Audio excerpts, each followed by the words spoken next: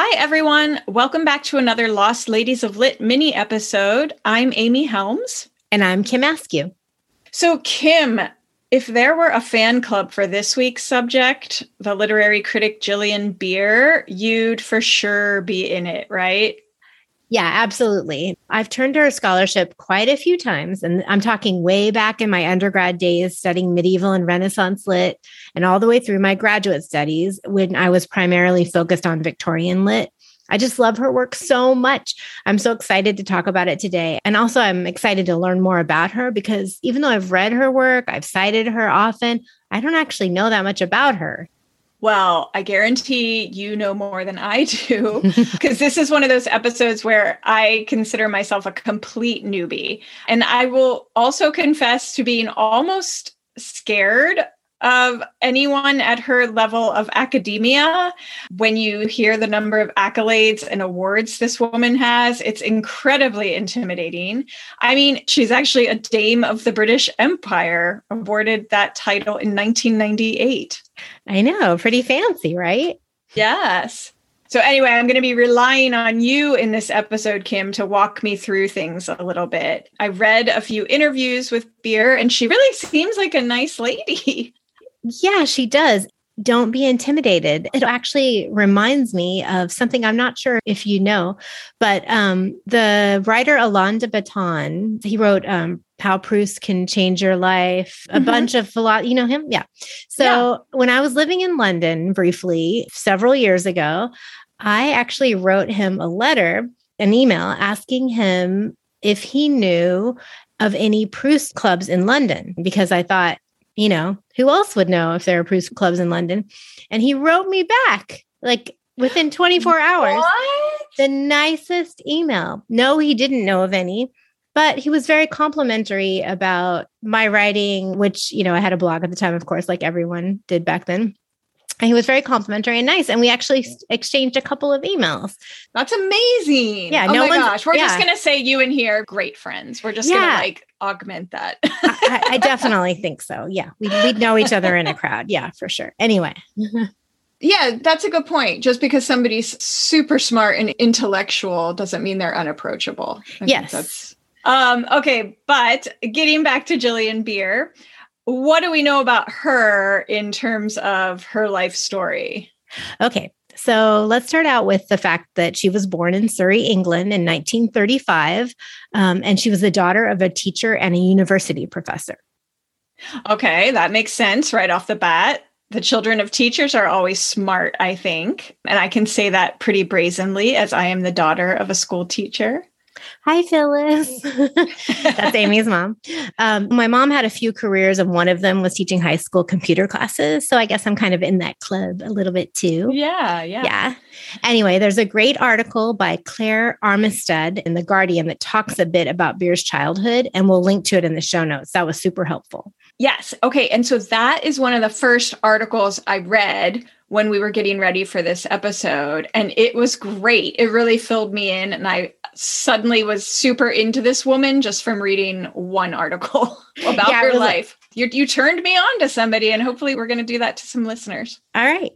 So to summarize her article a bit, as a young child, Beer lived with her divorced mom, and they lodged in the home of a family of bricklayers. But then she was sent off to convent boarding school at age 11. And it sounds like from the article that local officials actually got involved because they didn't think her living conditions were safe at the bricklayers. They decided that she needed to be carted off to this boarding school for her own good, it sounds like. Yeah, but she didn't like being away from her mom, of course, and that sounds really sad. But then something happened to her. Right. She fell down a flight of stairs and hurt her back, which sounds awful. Thank God she survived that. But in a weird twist of fate, it sort of sent her on this trajectory that would become her career, because while she was home, laid up for 6 months, she started to read a ton of great literature to pass the time, just whatever she could get her hands on. She particularly loved Henrik Ibsen, Oscar Wilde. Yeah. And there's a funny anecdote where she actually says, I remember being very struck by Ghosts, the play by Ibsen, which I didn't really understand because I didn't know about venereal disease, but I knew about people going mad in a cloistered life. So reading that, I wonder if that was how she felt about convent school, which is, yeah, yikes. What would you say she was about? A preteen kind of age? I think I don't preteen, remember what the article said, but it was like, can you imagine reading those sophisticated writers at that age? It's pretty impressive. Okay. So after boarding school, she went on to St. Anne's College at Oxford. It was a women's college then, and even today it still accepts the highest proportion of female students of any college at Oxford. It was around this time she got married to another scholar and literary critic named John Beer. And while she was pregnant with their first child, she was offered a research fellowship at Girton, the Cambridge college we have mentioned a few times on this show. Rosamund Lehman, the subject of our episode back in September, went there, and she wrote about the college in her book, Dusty Answer. I kind of love that Gillian was diving into career stuff at the same time she was having babies. She gave birth to 3 sons, but in that interview we mentioned with Armistead, she admits that having children did slow her down some, and she really wasn't able to write for 5 years while her children were young. And I found that refreshing to hear, just because she wasn't some superhuman new mother that was doing all this, intellectual career stuff and also still raising babies. She was having to juggle, and it was a challenge. But she did say that having kids at that time in her career was so valuable to her because it contributed to the sort of scholarship that she would go on to write about. Yeah, it was really interesting that while she was observing her children, she started thinking and mulling over all this stuff about evolution, childbearing, child raising, and all of this ultimately inspired her later writing on Victorian literature. So she was teaching, writing these incredibly academic books, and raising her sons.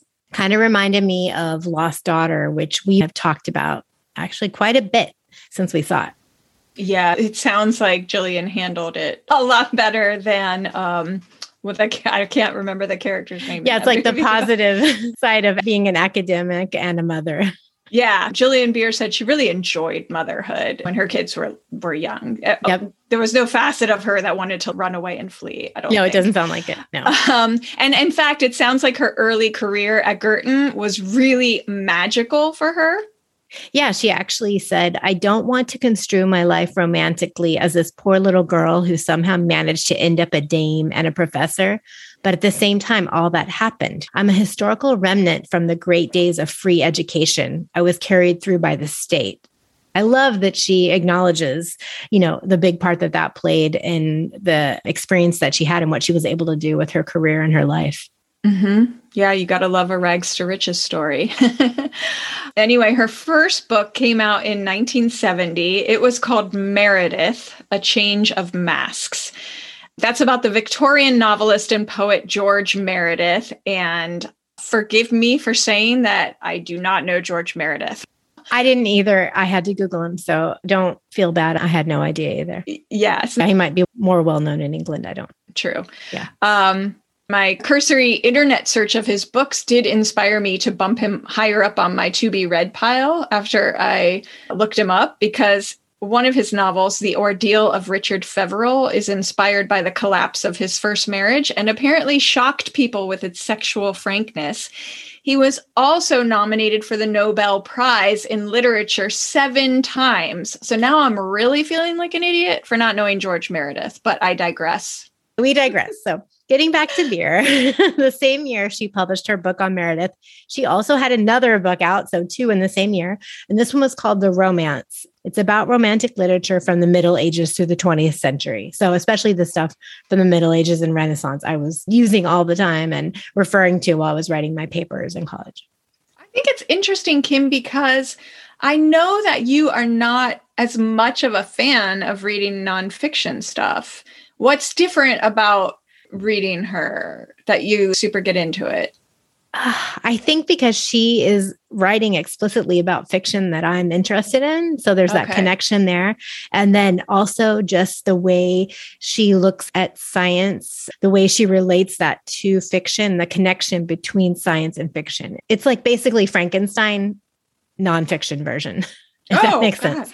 Okay, yeah. And we're going to get into that a little bit more in a second. But getting back to her professional journey, she wound up working as a fellow at Girton College for 30 years. And then later, she was the King Edward VII Professor of English Literature at Cambridge. Whoa. Yeah. She eventually became president of Clare Hall, Cambridge's postgraduate college. So, Kim, as I've already said, I've never read anything she's written. Tell me what else I should know about her in terms of her work. Right. So I talked about the connection she makes between humanities and science. She just does it in this really beautiful, compelling way, and it kind of appeals to the way my brain works. I think I understand Victorian science better than maybe contemporary science. But also, she's keying in on this symbiotic relationship between narrative storytelling and science. And I really dig that. I don't know what you're talking about. Okay. Explain. Okay. So I gave a paper at a conference at Claremont Graduate College. It was called Darwinian Theory and Its Role in Bleak House. And what? You did? I did. Yeah, I did. I didn't tell you. Oh my God. I just did that, one weekend. Anyway. Oh, that's impressive, Kim. Okay. Thank you. Go on. So Beer has a 1983 book called Darwin's Plots, Evolutionary Narrative in Darwin. George Eliot and 19th Century Fiction was a big inspiration for the paper that I gave. And she doesn't discuss Dickens too much in the book. He was my subject in the paper, but her writing is more about Thomas Hardy and George Eliot, but it applies to Darwinian theory with those authors. And it really helped me see Bleak House in a whole new and fascinating way. And then my Henry James thesis was on the literary detective novel, and Victorian science played a big role in that paper too, specifically forensic. So she says in her book, Arguing with the Past, we need to learn the terms of past preoccupations, to experience the pressure within words now slacked of its anxieties and desires. So basically, when you're reading Thomas Hardy, when you're reading George Eliot, when you're reading Henry James, there is this current underneath of everything that they're learning about in contemporary science at the time. And it's incredibly impacting their work because all these new innovations are coming up. Darwin is coming up with these incredibly new thoughts that are like sending sparks throughout the entire society. And if you read those works from our viewpoint, you don't necessarily get that. She sort of connects you with that. What were they trying to understand then? What were the things they were grappling with at that time? Does that make sense? Yes. Okay. That is perfect how you just described it. Okay. Thank you. Okay. No. Oh my gosh. It's like a double whammy because not only is she referencing all these classic books that we love anyway. I mean, Thomas Hardy is a favorite of mine. I know he's super depressing, but I love him. But you're getting like a master class on how to read it. It's so important to understand through that lens what they were thinking of, what was exciting to them, what they were talking about. And at that time, scientists and writers were almost sometimes the same people because they were doing both. They were in the same journals. I mean, they were in the same places in society. They were in salons. They were all interacting with each other. It's not necessarily the way it is now, which feels much more fragmented. Got it. Okay. So we need to learn the terms of past preoccupations. That's what she meant by that. Okay. Yes. I love that. I feel like I'm Oprah, like light bulb moment. I know. Oh yeah, totally. Ding, ding, ding. Okay. So I can see now how reading her work would give you a new lens with which to look at some of your favorite novels. I totally love it. I knew you would.